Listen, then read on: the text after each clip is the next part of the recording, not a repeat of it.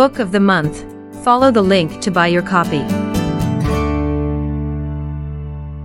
It's September and our catechism classes based on the Heidelberg Catechism have recommenced.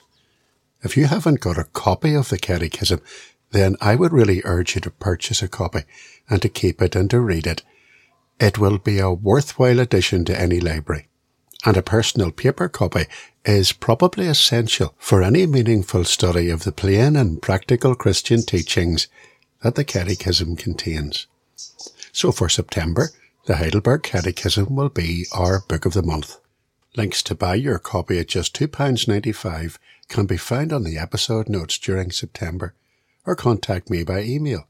The email address is bob@bobmcavoy.co.uk. September's Book of the Month, the Heidelberg Catechism.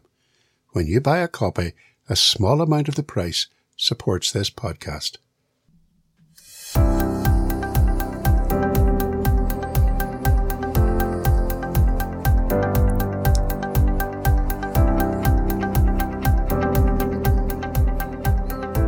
Welcome to our Catechism class. It's a weekly look at the Heidelberg Catechism to help you learn Christian doctrine with a warm and practical application. Each lesson has its own study guide, and the web link to find that guide can be found in the episode notes. Okay, let's start the lesson.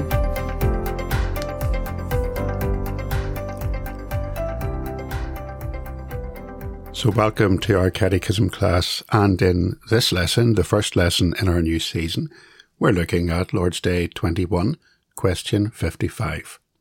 The Catechist asks us, what do you understand by the communion of saints? And the answer we ought to give is that first, all believers, all and every one, as members of Christ, have communion with Him and share in all His treasures and gifts. Second, that everyone is duty-bound to use his gifts readily and cheerfully for the benefit and well-being of the other members. So we're looking at this phrase in the Apostles' Creed, which says, I believe in something called the communion of saints. So what is a saint? And what is communion? And how does it affect us? Let's find out. I'm Bob McAvoy, and this is the Semper Reformata podcast.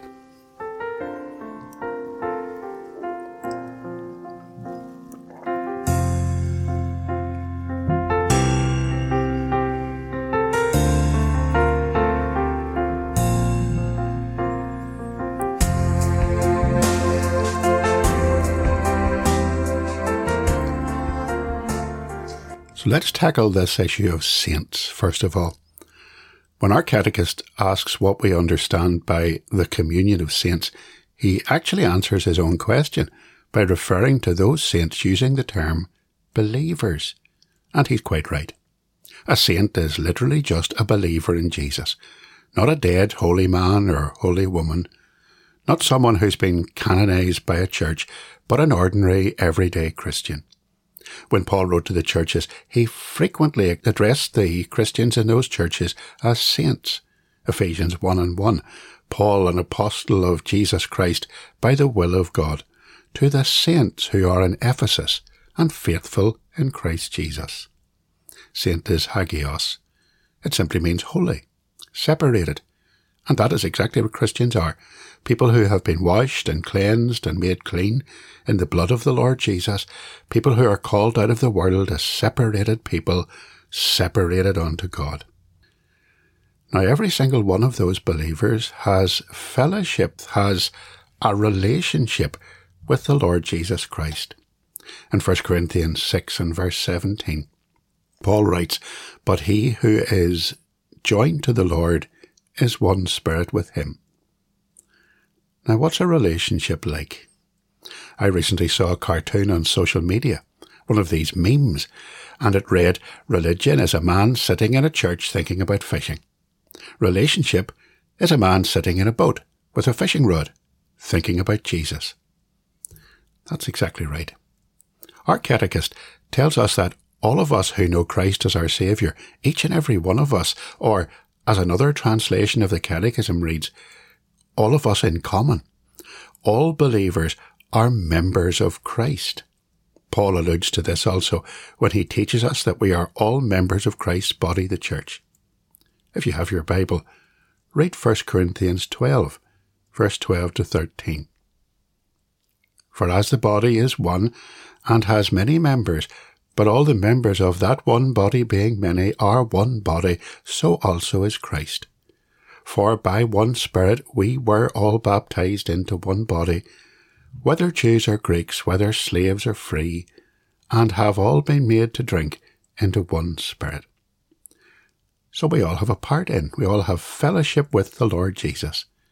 And the basis of the fellowship is our mutual forgiveness of sins, our saving union with Jesus Christ. The Bible teaches us that God made Jesus to be sin for us, that we might be made the perfect righteousness of God in him. Read in your Bible 2 Corinthians 5 and verse 21. For he hath made him to be sin for us, who knew no sin, that we might be made the righteousness of God in him. So think of my sin as an account. Think of your sin as an account. And every time we sin, the account builds up, every sin adding to the amount we owe. And eventually, well, actually, not eventually, but from the start, it becomes an account so large that you or I could never, ever pay it off. But Jesus is sinless, and he perfectly fulfilled God's law, so his account is totally clear. He has no debt to pay. At the cross, though, my debt, my sin, is laid to Christ's account, and he paid for it. And all my debt is now paid. It is cancelled. And at the same time, his perfect righteousness is granted. I suppose the proper word is imputed to me. I am therefore in Christ. I am clothed in his righteousness.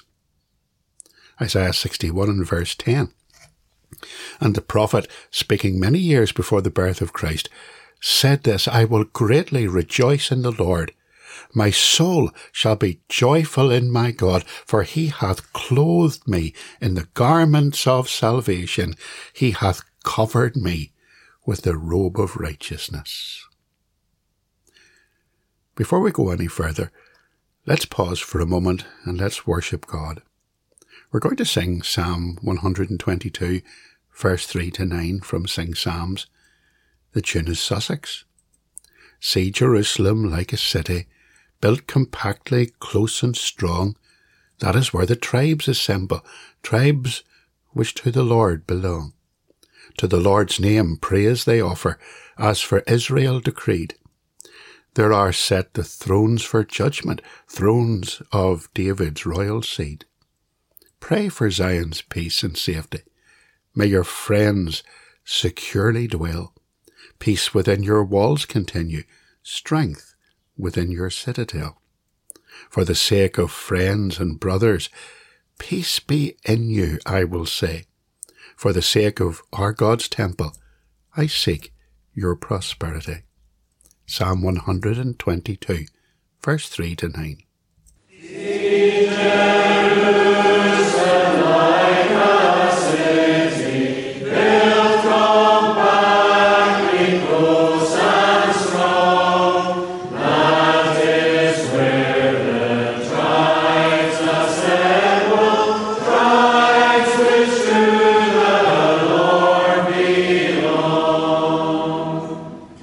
To the horse they praise they offer.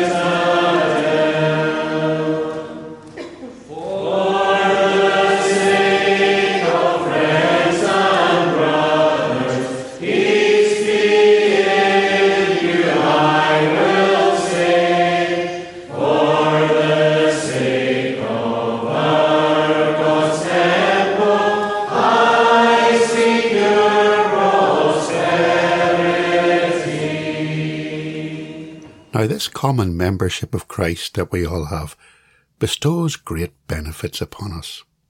The Catechism tells us that we have two particular types of benefit. Firstly, we have treasures or riches, all those spiritual blessings which Christ bestows on every believer. And we have gifts. Think of the gifts that we all have in common as Christians. God's grace and mercy, His love and His goodness, His loving kindness, His salvation, the forgiveness of sins, His indwelling Holy Spirit, helping us, strengthening us, comforting us, Christ's ministry of intercession for us, His defence of us, His promise to keep us, many, many more wonderful, undeserved gifts given to every believer. In fact, in the book of John chapter 1 and verse 16, we read, "And of His fullness have all we received, and grace for grace." Or in Romans 8 and 32, "He that spared not His own Son, but delivered Him up for us all, how shall He not with Him also freely give us all things?" And yet there are gifts that are given to us by our Lord Jesus Christ, which are not common to all believers. Some of us have particular gifts that are given to individual Christians for use among the Lord's people. Paul explains this for us in 1 Corinthians 12, verse 4 to 7. He says there are diversities of gifts, but the same Spirit. There are differences of ministries, but the same Lord. And there are diversities of activities, but it is the same God who works all in all. But the manifestation of the Spirit is given to each one for the profit of all. So some believers are called to be preachers, or teachers, or missionaries, or youth workers, or pastors, or elders, or deacons, or church workers, others to a ministry of intercession, or caring, or administration, or encouragement. There are particular gifts given to individual believers. But what are those gifts given for? And that's where the second part of our Catechism question and answer really helps us.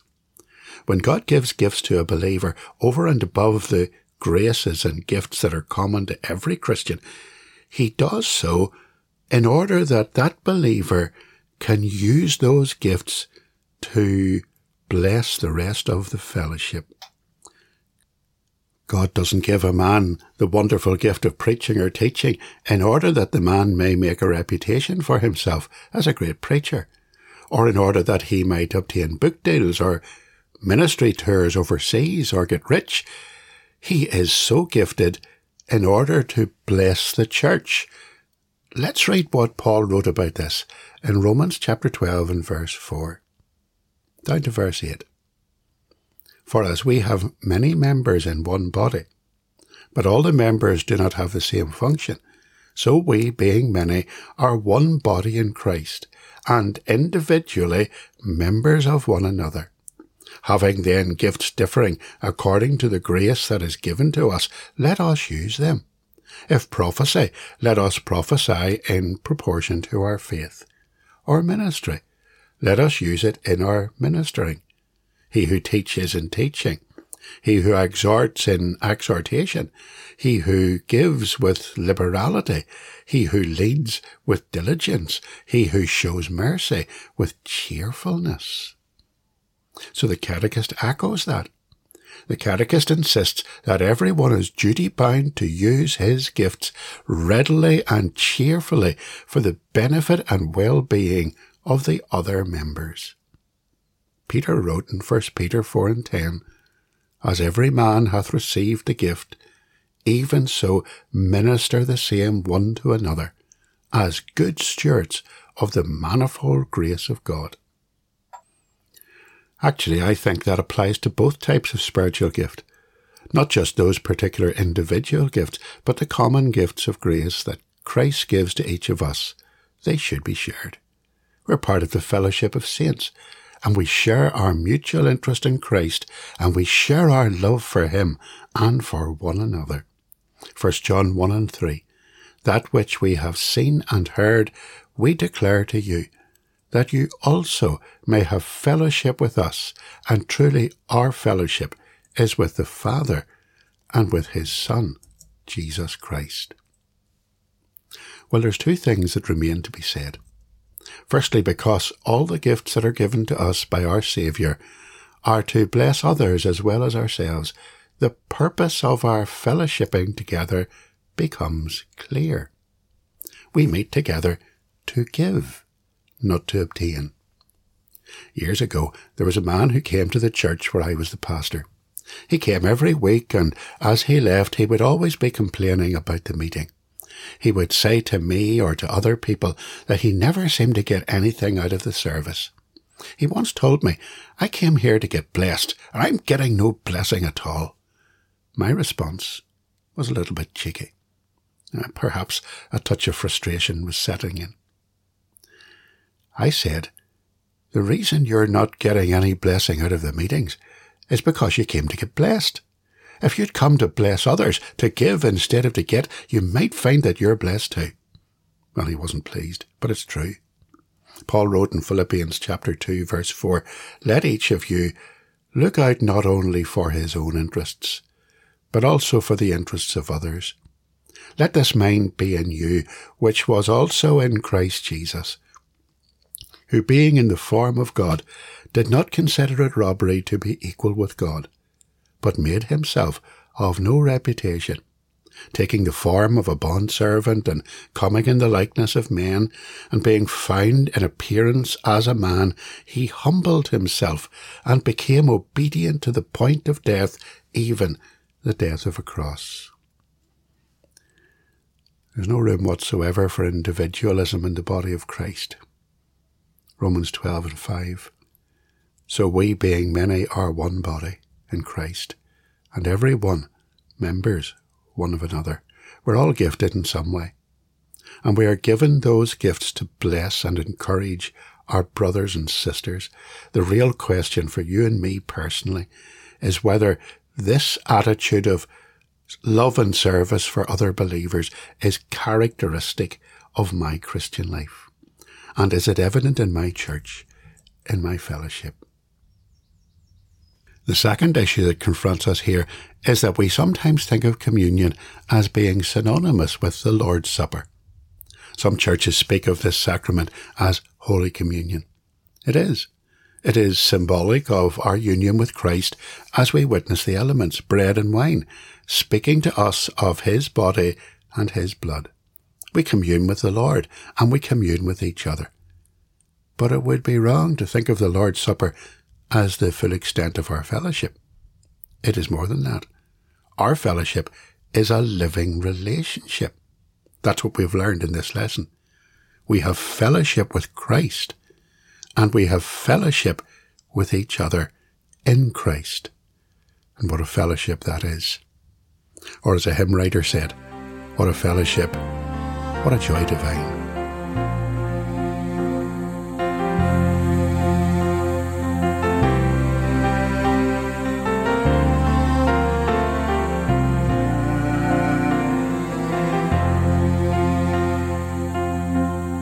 Thank you for listening.